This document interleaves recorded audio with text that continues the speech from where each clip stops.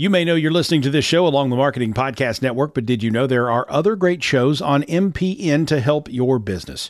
Christy Heiler hosts a fantastic podcast called Own It. Christy, tell us more about the show. Own It is all about celebrating women and non-binary advertising agency owners. We talk about buying out of the Boys Club of Advertising because less than 1% of ad agencies are owned by women. And where can people subscribe? You can find the podcast at untilyouownit.com. We're also on the Marketing Podcast Network at marketingpodcast.net. And of course, you can subscribe wherever you get your podcasts. You heard her. Go subscribe. Welcome to Collective Cafe to Go. This is the podcast version of the Collective Cafe. Now, the Collective Cafe happens every single weekday, Monday through Friday, from 8 to 9 a.m. Eastern Standard Time in Alpha Collective's Discord server, discord.gg/Alpha Collective. It is free. It always will be free. There are no strings. There is no bait and switch. If you like to listen live and even participate, come onto stage, comment in our back chat, you can do that. Whether you're on the treadmill, getting the kids ready for school, getting yourself ready for work, commuting into the big bad city, or maybe just even commuting from your bedroom into your home office. On Monday, we manifest. On Tuesday, we talk thought leadership. On Wednesday, we have guests take the stage, almost like an open mic. On Thursday, we do live book reads and discussions. And then on Friday, it's No Agenda Friday, where there is no agenda. Start your day off on the right foot, on the front foot, with virtual coffee, with the Collective Cafe, where we mastermind, we manifest, we collaborate, we help one another at the business of Web3 or anything else that intersects, whether it's culture, collaboration, creativity, innovation, disruption. So give us a subscribe if you're listening on the podcast, or come and attend one day. Remember, it is a safe, welcoming space, and you will never, ever be put on the spot. This is the Collective Cafe to Go. Well, good morning, everybody. It is February 27th. Can you believe it? It's almost the end of February. Wow. 2 months down. 2 months down. 10 to go. How's your year? How's everything going? Has everything begun the way that you hoped? This is Manifesting Monday, so we can manifest for today, we can manifest for this week, we can manifest for the month of March, we can manifest for all of 2023, if that's what we so desire. Is the world calming down? Is it more stable, or does it seem like it's, spinning endlessly out of control? I don't know. I suppose everything is relative. And that's a concept maybe we can chat a little bit about today, this idea of relativity, right? What is important to you? What is important to you may not be important to me. What may be risky to you may not be risky to me. How do we create almost this idea of a Babel fish, or a universal translator that allows us to be able to, equate our relativity in life? What does success look like for you? Is it money? Is it power? Is it control? Is it health? Is it happiness? And moreover, what happens when your idea or your version of success is not shared by your spouse, by your partner, by your boss, by your clients? How do you reconcile that? So there's relative reconciliation. There's a concept for you, relative reconciliation, or reconciliation of relative goals, ultimately. For me, money is not a motivator. But at the same time, try telling that to a spouse. That's not what they want to hear. What they want to hear is, how are you going to pay the bills? How are you going to pay the mortgage? And how are we going to afford that beautiful vacation that we've always planned? So how do we reconcile things that are material with things that are, I don't want to say immaterial, but certainly not material. These are challenges. And I think, when we manifest and when we articulate our goals, we're able to at least get a better sense as to kind of how to make those connections and how to bridge those gaps, cross those chasms, if you will. Good morning to Tim and to Bez. Hope you had wonderful, wonderful weekends. I was chatting with my sister this morning, and we talk to each other every morning round about Eastern 6:40, 6:30, 6:50, and then again in about 50 minutes as I go to synagogue every morning to say the mourner's prayer for my mom for the next 11 months. And, we're talking about the show. We were talking just the ability to articulate, Joseph Jaffe's Not Famous, and even to articulate the Collective Cafe. And she was pushing me and she was saying, well, how are you monetizing? How will you monetize? And I think just in terms of just in having that conversation with her, it helped me tremendously, because I started getting into the whole, and I was very honest. I said, I've always struggled because I'm an ideas guy.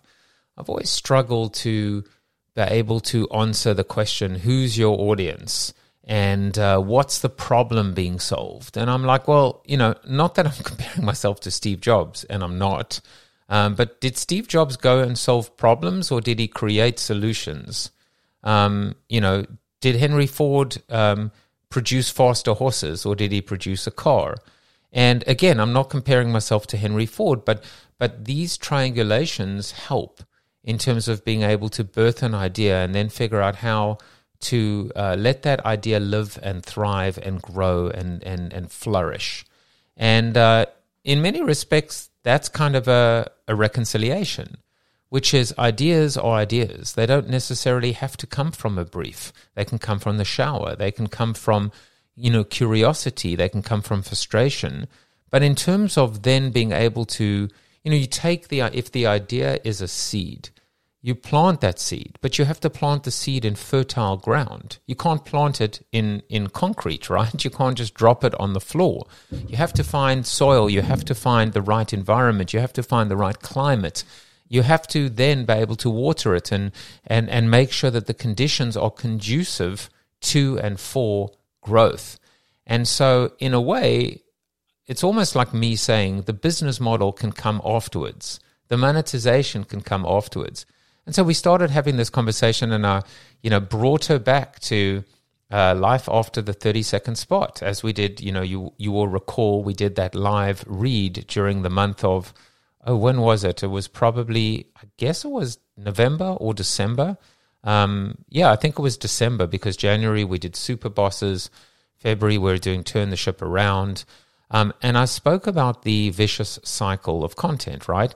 So when eyeballs are fleeting, why? Because of proliferation and fragmentation and streaming and on demand and and multitasking and yada yada yada, more choice, etc. Netflix. Well, the first thing that results is that ad dollars fleet, or ad dollars decline, because there's less reach, there's less eyeballs. And when ad dollars decline, then the quality and the standard of content declines. And when the quality and the standard of content declines, well, guess what happens? Eyeballs decline as well. And there is your vicious cycle. So how do you fix it? So, and as I reminded my sister, the answer has been reality TV, right? You put 23 people on an island or 23 people in a house, call it The Bachelor. 22 people basically embarrass the crap out of themselves and get their names just dragged through the mud, but all in search of love or $1 million on Survivor or Big Brother, $1 million. But the fact is, one person wins $1 million and the others go home with, 5,000 or 10,000 new Instagram followers. And so, what was it? AJ Benza, fame, ain't it a bitch? I mean, that's the price of audience. That's the price of growth. That's the price of personal branding these days. But from an economic standpoint, one person gets $1 million. And then I reminded my sister that, in the last, 3 or 4 or 5 years, maybe more, of Friends, David Schwimmer led a consortium. He represented the other 5 friends, and they negotiated $1 million per friend per episode. So can you imagine now a season? I don't know how many there were. Let's say there were, I'm going to make it up, 23 episodes in a season. So 23 episodes where each friend earned $1 million each for essentially what is 23 minutes of content. Now, that's not even getting into paying the other actors on Friends, the cast, the crew, the guest, the craft services, guest appearances, etc., etc. The marketing engine, the PR engine. So when all is said and done, that's a very different cost structure to being able to to producing something like Survivor, and that's why and that's one of the reasons why you've seen reality television grow the way that it has. And so I said to my sister, well, maybe the business model, the monetization, is the fact that I produce the show for free. I mean, for free as in no one's paying me, but also, this is how I produce it. I bought a Rodecaster for $500. I bought a Logitech HD Cam for, $250, but I could use, if I chose, and a microphone, a Rode microphone for, I don't know what it was, $300-400.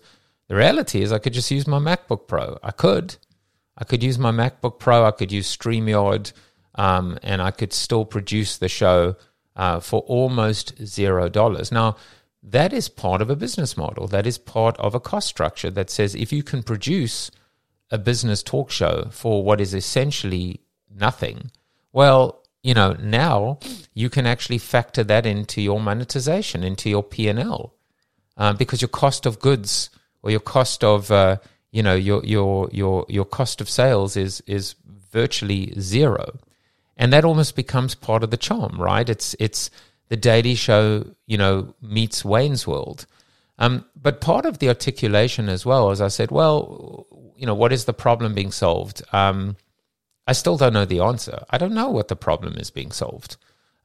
Maybe there isn't a problem. Maybe that's okay. But I was able to articulate this, what I call this, this triad, this trifecta, this tripod of what I believe the show brings to the table. So on one hand, there's no question. There's inform, there's educate, there's content that will teach, that will provide insights, that will help you with your job, that will help you in your professional life. There's no question.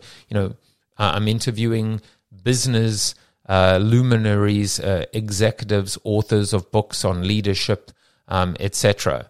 The second element is the motivational aspect, the inspiration.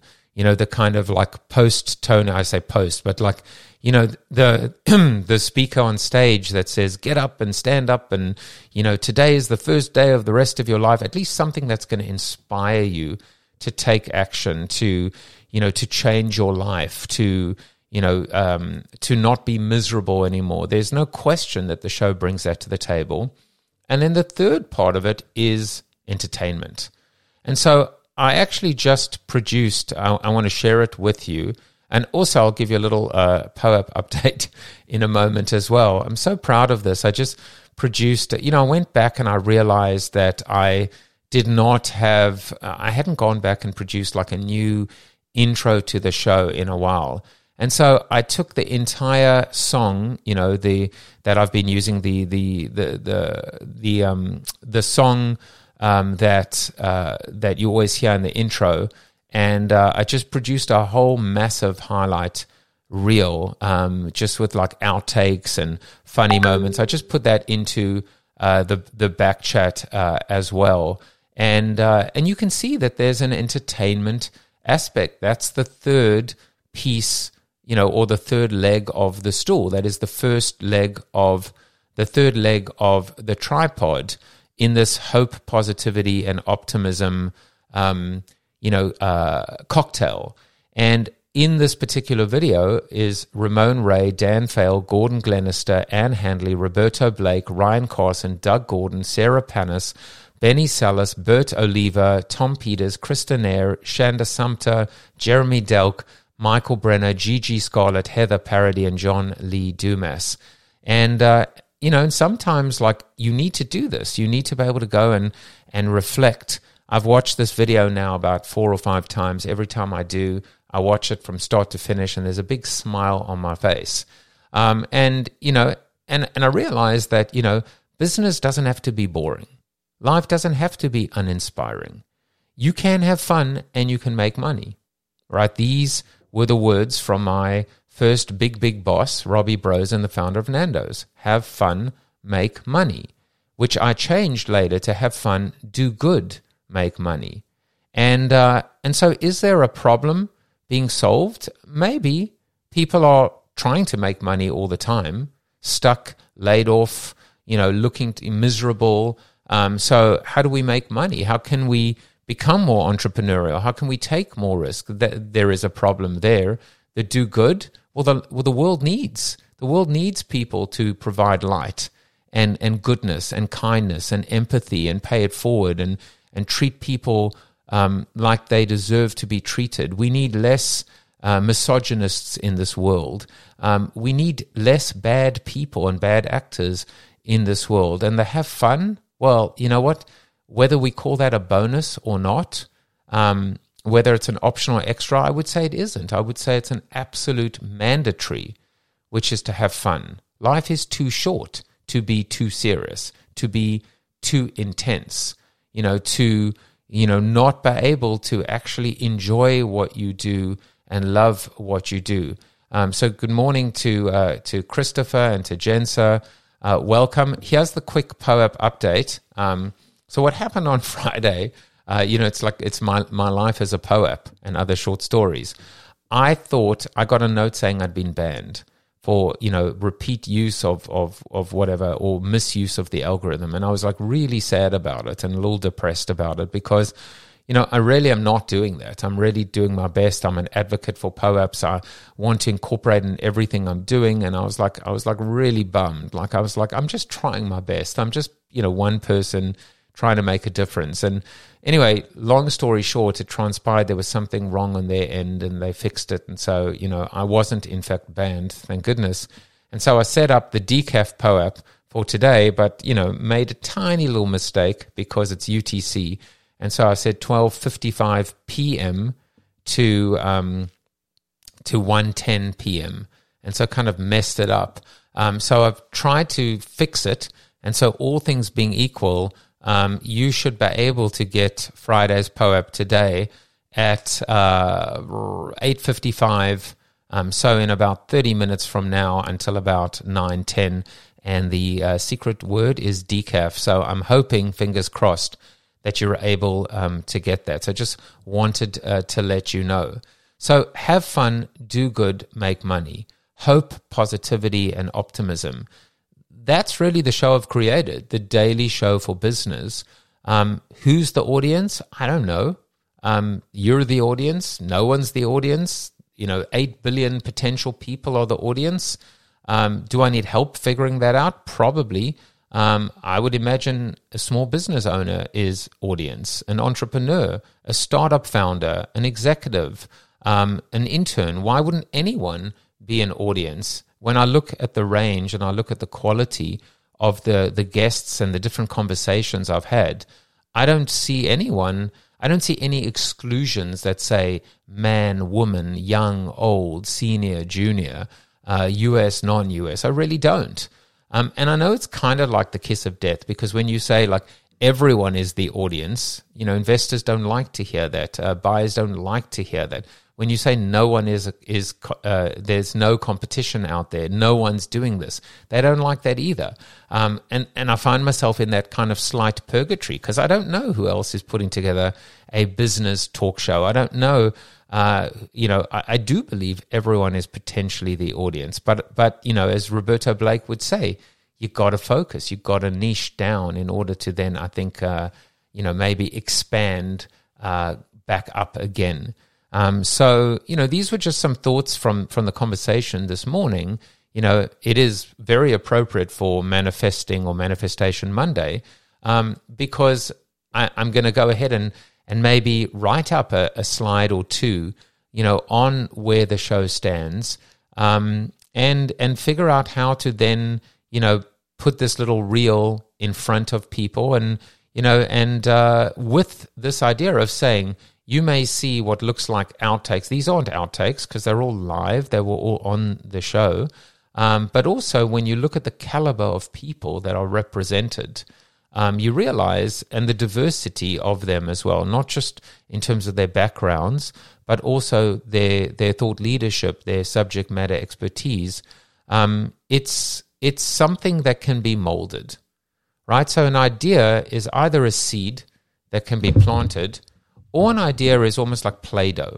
It's something that in the right hands can be shaped and molded and turned into something incredible. An idea is like a Lego, right? It's when connected and when joined with similar, different colors and similar pieces and different shapes and sizes, can be built into something absolutely magnificent.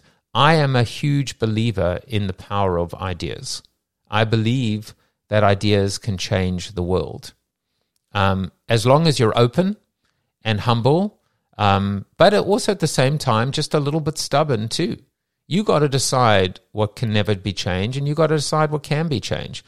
I would also be able to, posit or put forward, position to you that the more things on the table that can be changed, the more likely the idea is to win. So that's an interesting concept, right? What do I mean by that? Well, what I mean by that is in, years ago, or even a few years ago, definitely when I was younger in my career, I would have said the name is non-negotiable. The name is Joseph Jaffe is not famous, and I will never change that. And if you ask me to change it, I'll tell you to go get stuffed. It's non-negotiable. I might have said to you that the show must be done in my office, in my home office. The rawness, the one-man band, that it's non-negotiable. But guess what? Neither of them are really negotiable. Because if it was CEO Talks with Joseph Jaffe, or how about Alpha Talks with Joseph Jaffe? That's more aligned with Alpha Collective, don't you think? So if it was Alpha Talks with Joseph Jaffe, then why not? And what about if it was in a studio? What if, CNBC said, yeah, we'll do a pilot for you, but you got to come into our studio, which could be in New Jersey, it could be in Manhattan, it could be in Stamford, Connecticut. With a bit of luck and a bit of conversation, the studio could actually be made or engineered to look like my home office.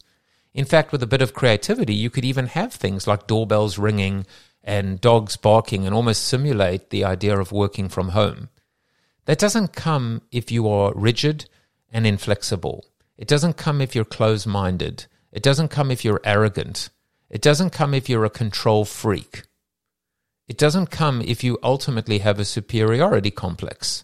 It only comes from being able to open up yourself to a little bit of humility, vulnerability, acceptance that you don't have all the answers, that there are other people that actually are smarter than you, or there may be people that aren't necessarily smarter than you, but they have a perspective.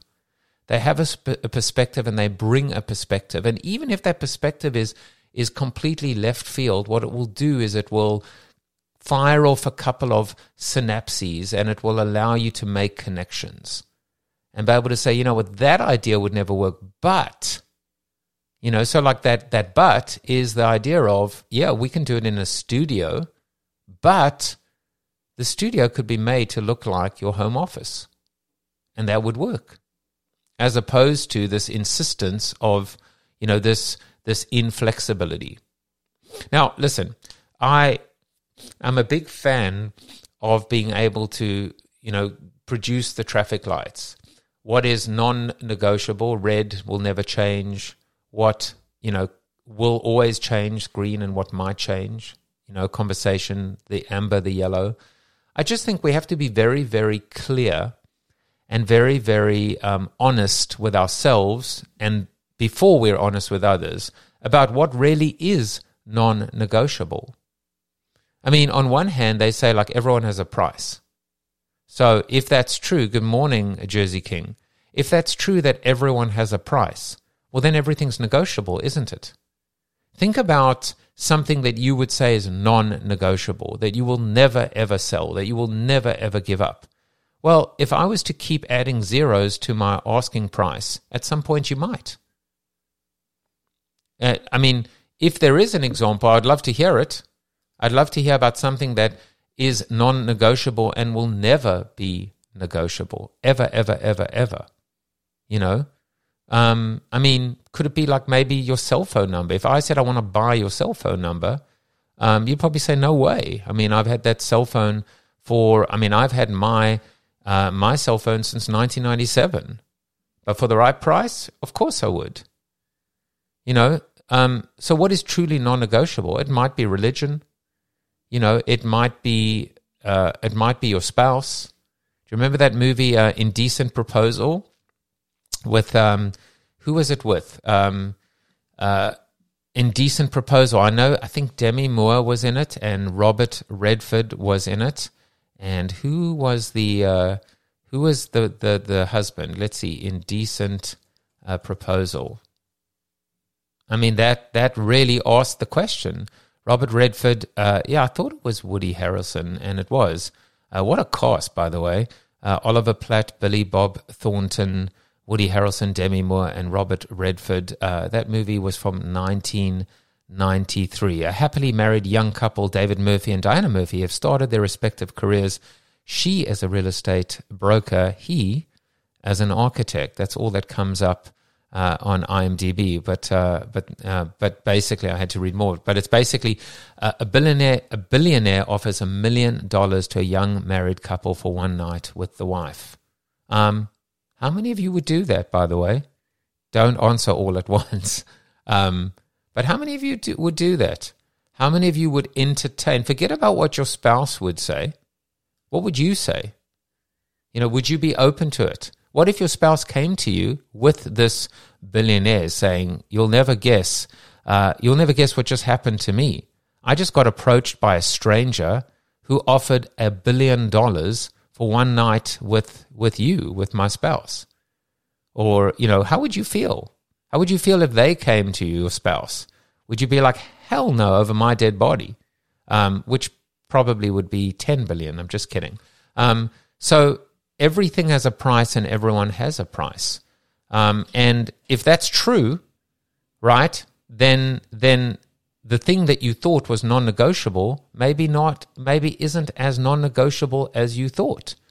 And so your stubbornness, your ability to hold on to that was actually maybe something that held you back. Good morning to Billy. And just a reminder, for a few people that just joined, the POAP should be live 8:55 to 9:10, and the code, the secret word, is DECAF, small lowercase, one word for Bez, DECAF, and we're gonna, what I'm gonna do? I'm gonna actually produce a little bit of a bonus with this DECAF POAP, which is when next any of you see me in a physical IRL place, you just have to show me that DECAF POAP in your wallet, and I will buy you a coffee. Simple as that. And so there you go. Show me today's POAP, and I'll buy you a coffee. Maybe I'm going to start doing a few more things like that. Already, I've basically said that anyone who shows me any of my POAPs IRL, I'll buy them a drink. And let's just say for all intents and purposes, up until this moment in time. So tomorrow's POAP, maybe not so. But anyone that shows me a POAP in their wallet, minted in their wallet, IRL, I'm buying you a drink. I'm buying you a glass of wine or a beer. And today's one comes with a cup of coffee. So how about that as well? So, been riffing a little bit about manifestation, about being open-minded, about negotiable, about change, about my goals for the show today, this week, this month, this year. We're almost at the end of February, and I'm curious as to how your year is going. I'm curious as to whether you feel you're on track. Yes, Bez writes, LOL decaf one word. Always one word, always lowercase. Maybe not always one word. But, what constitutes a success for you today, this week, the month of March, the rest of the year? Are you, in fact, on track? And if not, what's it going to take to get you back on track? And how can we help? How can I help? How can we help each other? How can we inspire one another? How can we teach one another? How can we entertain one another? Because this is ultimately the trifecta of what I believe the Daily Show for Business can bring to the table. This idea that says, maybe part of the biggest problem in life is inertia. And the biggest opportunity in life, I think, is momentum. Now think about that for a second. The biggest problem is inertia, getting off your butt, making something happen, deciding to quit smoking, deciding to go on diet, deciding to train for a marathon, that first step, that first moment, deciding to go for therapy, whatever the case may be. So the biggest challenge is inertia, and the biggest opportunity is momentum. I mean, that's what we really want, right? We really want to get into overdrive. We want to get into that fifth or sixth gear. We want to get into autopilot. We want to get into cruise control. We want to, using the cycling analogy, we want to get to the point where we actually aren't necessarily, pedaling, where we're just kind of, I don't know what the word is, because, I'm more of a peloton cyclist than an outdoor cyclist. But, when you're just kind of coasting on your bike, that's what we want. Not forever, but just for enough time to regain our energy, to fill our tanks, and then be able to prepare ourselves for the slog, the hill, the next challenge, the next ascent. Billy, to use the 29029 analogy, I have, by the way, my quick update is I've approached them to ask for a refund. I'm not sure that I'm up to it to actually complete it this year. But if they come back to me and they say you can't, then I'll do it. And maybe Billy and I will be in fact climbing Stratton in 2024, which was the original goal, was to do it together. But there was also me being a little realistic, saying, here we are, Feb 27th. This is meant to take place August 15th. I always thought I would do it as a tribute to my mom, but then my mom passed, and so everything has just kind of, changed a little bit as well. But I think it's a beautiful analogy, actually, to go and think about this 29029 race. Walking up, ascending, climbing up a mountain, a hill, a ski slope, 17 times. The same time 17. There's a repetitiveness. There's a monotony to it. There's also an ease, which is once you've done it once, you know what's in store, and that's a good thing. But the analogy I wanted to just use is this idea of the psychological preparation, the mental, the emotional preparation, the climbing up the mountain, the getting to the top, and then taking the gondola down. This idea of rinse and repeat, and actually there's a word missing, which is recharge, right? It's recharge, rinse, and repeat. Because we constantly have to be, drawing energy as opposed to expending energy. One of the best things that came out, Billy says the repetitiveness is what makes it great.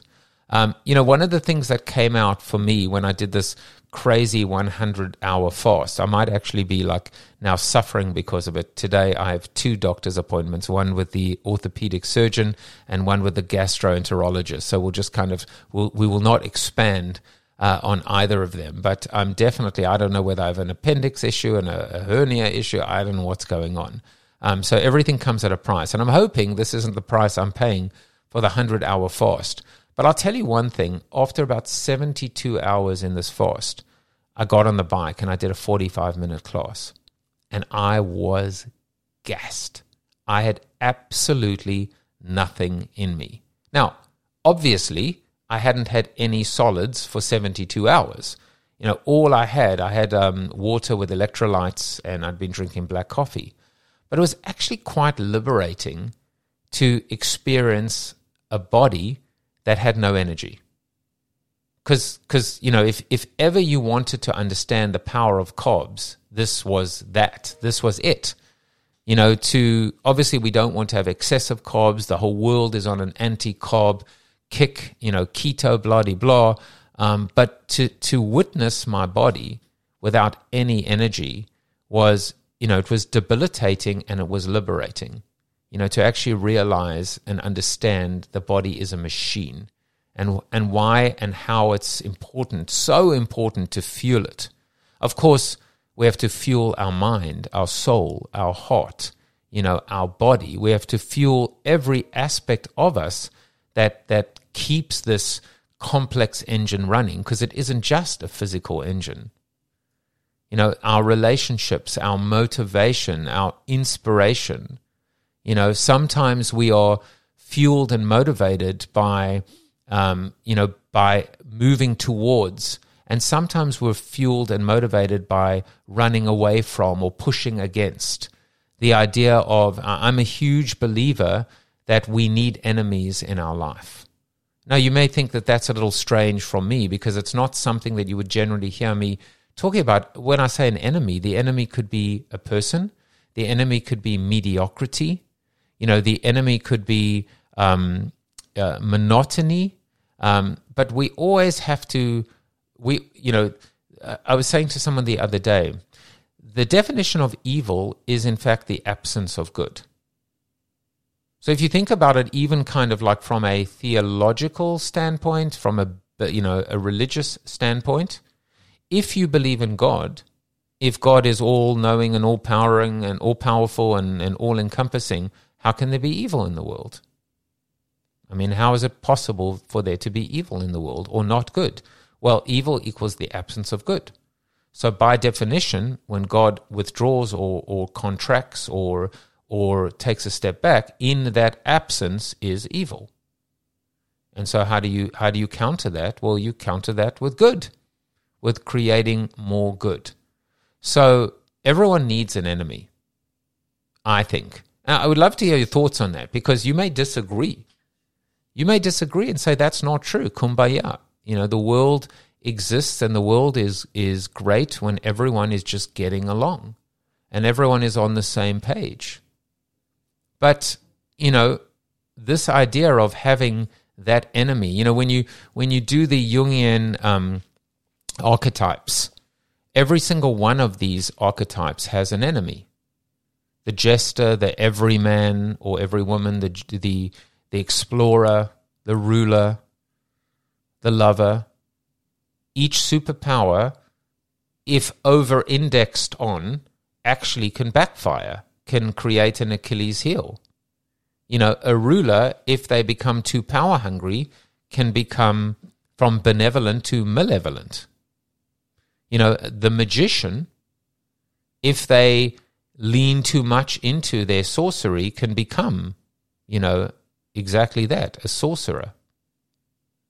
It's amazing when you actually think about the fact that a superpower, a strength, if over-delivered on, can actually become maybe not so much a weakness, but can actually trip you up. Hello to Slick, and it's great seeing everyone coming through today. So, who's your enemy? Do you have an enemy? Is it a person? Is it a thing? Is it an idea? Is it a concept? Is it an ideal? What motivates you? What motivates you? Are you someone who runs towards, or are you someone who runs away from, or are you someone who pushes off against? in many respects, that might be also overlaid against the concept of fight, flight, or freeze. What gets you off your butt, right? Inertia versus momentum. What creates momentum in your life? When are you coasting and when are you stuck? Something to think about. When are you in your element and when are you out of your element? When are you a fish out of water? And when do you feel like you're with your own kind? Every interaction you have with people, do you feel afterwards that you need to take a bath or do you feel clean? Or, the analogy that I've used with respect to the Collective Cafe is that I always walk out feeling better than when I came in. I always feel like I've moved forward. And it doesn't matter how many people are in the audience, on the stage, or listening. For me, it's an hour of catharsis, provocation, meditation, discovery, articulation. That's why I encourage people to come on stage. That's why, I love No Agenda Friday. Slick says, I can be my own worst enemy. Well, that's a really, really interesting build. What happens when the enemy is within? When you are your own worst enemy? And how do you push off against yourself? I think there's a lot of interesting stuff in that, which is being your own worst enemy. I think that's that is a challenge. There's nothing, I was going to say there's nothing redeeming about it, but maybe there is. There always has to be something redeeming. Maybe it's the fact that you challenge yourself. You are your own worst critic, and so you push yourself and propel yourself to be great, to be greater, to be better. But you also still need to be able to find a way and find the time. And if it doesn't come from inside, then it needs to come from outside, which is to give yourself grace and be able to take a break and take a deep breath and pat yourself on the back and say, you know what, I'm not half bad. This was actually a good day. I think one of the hardest challenges in our lives is when we've had parents who have been so hard on us, either genuinely and legitimately in the name of helping us and propelling us to be great and whatever the case may be, or, I don't want to say it maliciously, but there are certainly parents that have pushed their kids unnecessarily so. So it's another thought as well, right? Which is, if we are our own worst enemy at the best of times, how do we get out of our own heads? How do we find that counterbalance, that antidote to ourselves? And I would argue we find that in community. We find that in therapy. We find that in human interaction. We find that through, and explicitly because of vulnerability, to be able to say everything from, I don't have all the answers, I messed up, I need the help, can you help me? I think it must be exhausting to always have to be right, to always have to be on point, to always have to have an answer. I think it's liberating to say, you know what, I actually don't know the answer. That's it goes back to you've heard me say this. I hate, that's a great question. Now, that's actually a great question. It's like, is it really though? Is it really a great question? Is that going to go down as a Hall of Famer question? Can we translate that into German? That's a great question. Really? I've said that my new thing is going to be, that's a question I've never been asked before. That's a very interesting question. I don't think I've been asked that before. And because I haven't been asked that before, guess what? I'm going to be thinking on my feet. So, warning, I don't think, at best, you're going to be very impressed with me for being able to give you an answer off the cuff. But at worst, I'm just bullshitting you in thinking on my feet, in walking and chewing gum at the same time.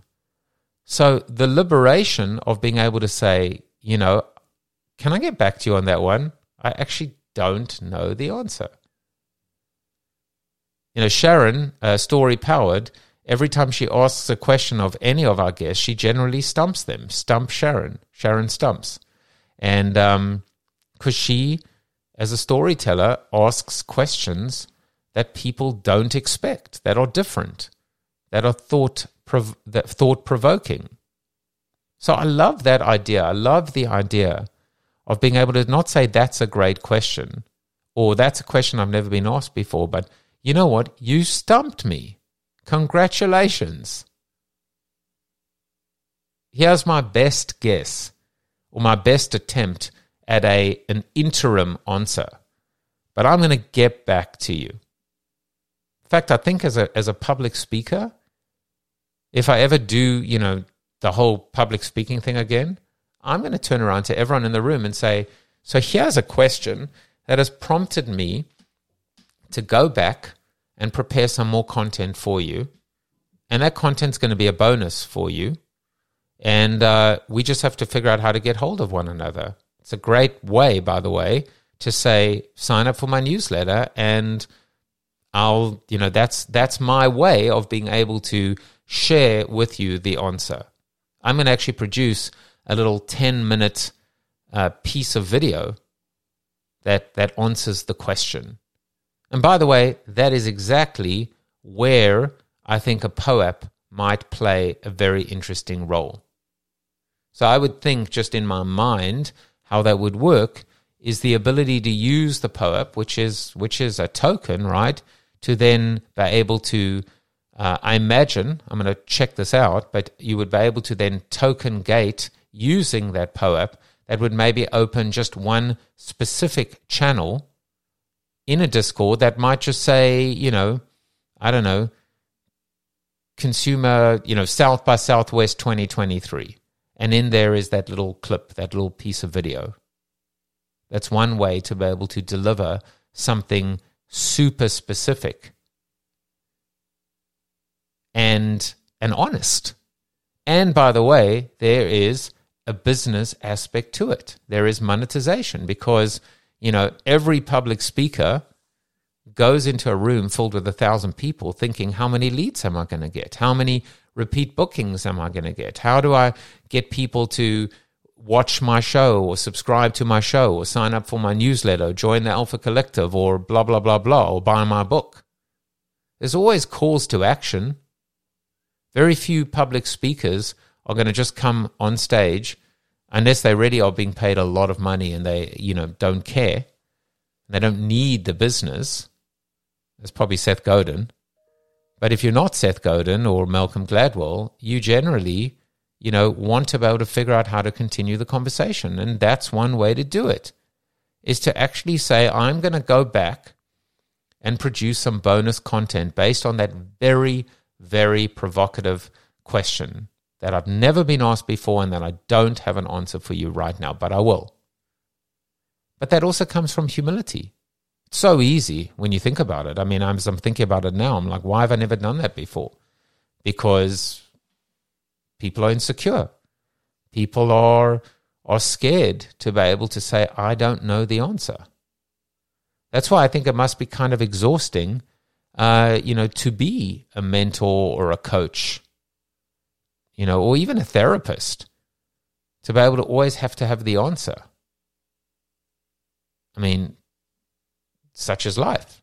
That's what it is to be a subject matter expert. That's why people are paying you the big bucks. And there is a fix, there is a solve or a solution, which is if you have enough experience, you have the ability to draw from that experience. from all of these past lives and past experiences and past cases and past clients and past case histories to be able to, using the Lego analogy, you can take from, the red box, the blue box, the yellow box, the green box, or the small bricks, the large bricks, the rectangular bricks, the square bricks, to be able to cobble together a solution. And that's the art. That's the art that comes from the experience. The experience is the science, but the art is the ability to now create new connections.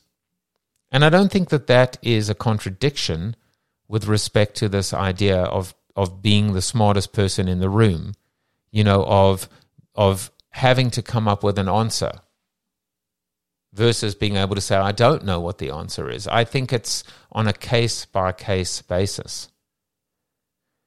So as you think about your week, and it's about 10 minutes to go, so if anyone wants to come up and share their manifested goals for the week, the month, the year, would love to have you on stage. Raise your hand or just come straight up to the stage. But just think about, as you try and achieve your goals, are you asking for help at the right time from the right people? Are you demonstrating a little bit of your humanity, your vulnerability, your fallibility? Are you comfortable asking for help and taking help? Do you feel sometimes alone and isolated, that there's no one that understands you or no one that's willing to help? Well, again, that's the power of community. It's the power of having a safe space where people can ask questions and come up with comments and feel that they're not going to be judged or shamed, or ridiculed, or, on the opposite side, told what to do, commanded what to do. Praxim says, I tell my kids all the time when they say, I have a question, I have an answer, but it may not be the answer to your question. Oh, that's interesting. In fact, I'm going to answer your question with another question. I have an answer, but it may not be the answer to your question. That's very esoteric. I thought as I was reading it, you were going to say, I have an answer, but it may not be the answer you want. So that's a different thing. So when you say I have an answer, but it may not be the answer to your question, what do you mean by that? What is the answer to? You're going to have to come and explain yourself, damn it. But yeah, going back to that idea, we've got to encourage people to ask questions. So many times when I've delivered my keynotes in the past, I say, are there any questions? And there's sometimes crickets in the room. That upsets me so much. And I suppose in many respects, where are my crickets? I gotta find, here are my crickets. They're my crickets. In some cases, I know why. In some cases, there are audiences, like, for example, the Belgian, European audiences, but like the Belgian and the Dutch audiences, they generally don't ask questions. In the Far East, the same thing. So, sometimes there are language barriers. But it's like, I'm always a little unsatisfied when that happens, to be honest. Because I don't feel like I was so perfect that there are just no questions. Just, not possible for there to be questions. So I feel like maybe what I've done is I haven't created an environment or the ability, for people to feel safe to ask the question. Sometimes I am the person who is on stage, fire and brimstone, performing, that maybe what I've done is I've made myself not as approachable as I would have wanted to have been. Not as warm, not as endearing, not as, maybe I need to be more self-deprecating. Maybe I need to, give people permission to want to ask a question. You see the difference, right? The difference is I could walk away and go, I was so perfect, I crushed it, that there were no questions. Not possible to ask a question because there's just, no loose ends, no open-ended. This was just, a masterpiece from beginning to end. That's just not possible. So maybe I need to prompt. Maybe I need to do better. Maybe I need to create some ideas for what questions might look like. Maybe I need to incentivize questions. I've done that in the past. Free book. Now I can probably do that with NFTs maybe. Remember, like in Monopoly, you have chance and community chest. Chance with a question mark. Maybe that's a cool idea for public speakers to actually have question NFTs. And everyone who asks a question gets an NFT. And after you've earned 10 of them, or 3 of them, or 5 of them, you can redeem them for, a 30-minute Zoom. That's a cool idea. All of these things come out by opening yourself to whether it's criticism or constructive criticism or, just being able to continue the conversation. And I will tell you that I always feel cheated when I'm in the audience and somebody delivers a presentation and there's no questions. Tim says, when you say, are there any questions, you put a ton of pressure on the audience to have a formulated question at the ready. You can mix it up. What does what I covered, mean to you? Does what I've said make sense in your area or domain? What does, in parentheses, what I covered, trigger for you? Ooh, that's a good word, trigger. Another thing, Tim, is to actually invite questions right at the beginning. So people have time to formulate the question. But I like what you've done. You've created parameters. You've created parameters by going, let me help you to ask the right question. Or maybe that sounds almost patronizing. Let me provide some question starters, right? Conversation starters as well. I think in order to do that, you've got to, to summarize, you've got to create the safe space to allow people to ask the question. You've got to be able to give them time and give them parameters and help them make those connections.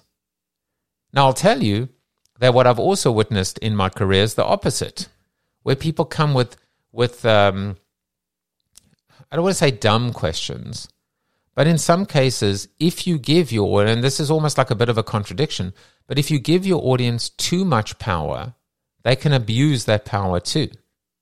They can challenge you. They can disagree with you.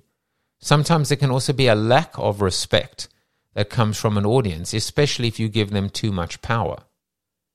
So there is a power dynamic. When you're on stage, you are in control, which is why the safest thing you can ever do when you're on stage is not to take questions. Because you've created a foolproof mechanism. And the minute that you start to take questions, you now open yourself up, A, to not being able to answer the questions, or someone that for whatever reason,